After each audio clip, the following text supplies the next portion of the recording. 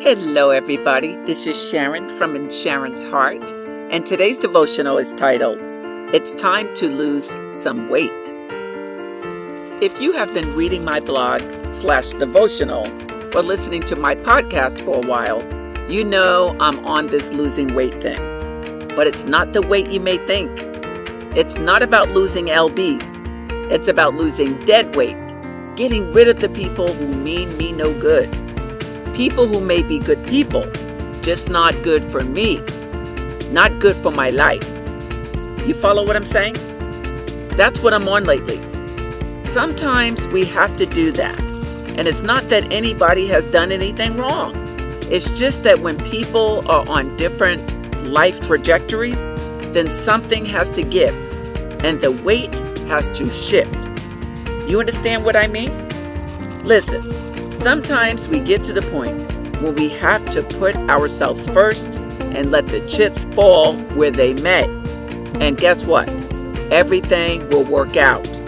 Yes, it's about loving ourselves and taking care of ourselves. We cannot do that when things are too taxing on us.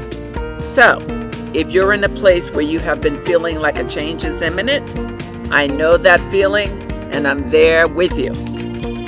It may be time to evaluate what's going on in your life and those around you. Then make some changes that are best for you.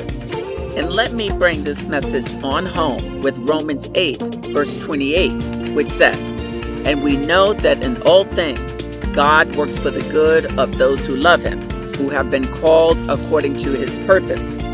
That's Romans 8, verse 28.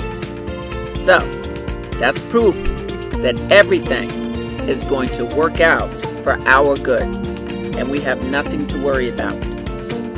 That's it. Be encouraged, everybody. Be encouraged in the Lord. I hope that message was encouragement for you. That's what I do. That's what In Sharon's Heart is all about. Sending inspiration from my heart to your heart. If you want to see what else is happening, hop on over to my website, InSharonsHeart.com. There you will see my courses, and you can sign up for my free webinar anytime, as well as follow me on social media. Just look for In Sharon's Heart.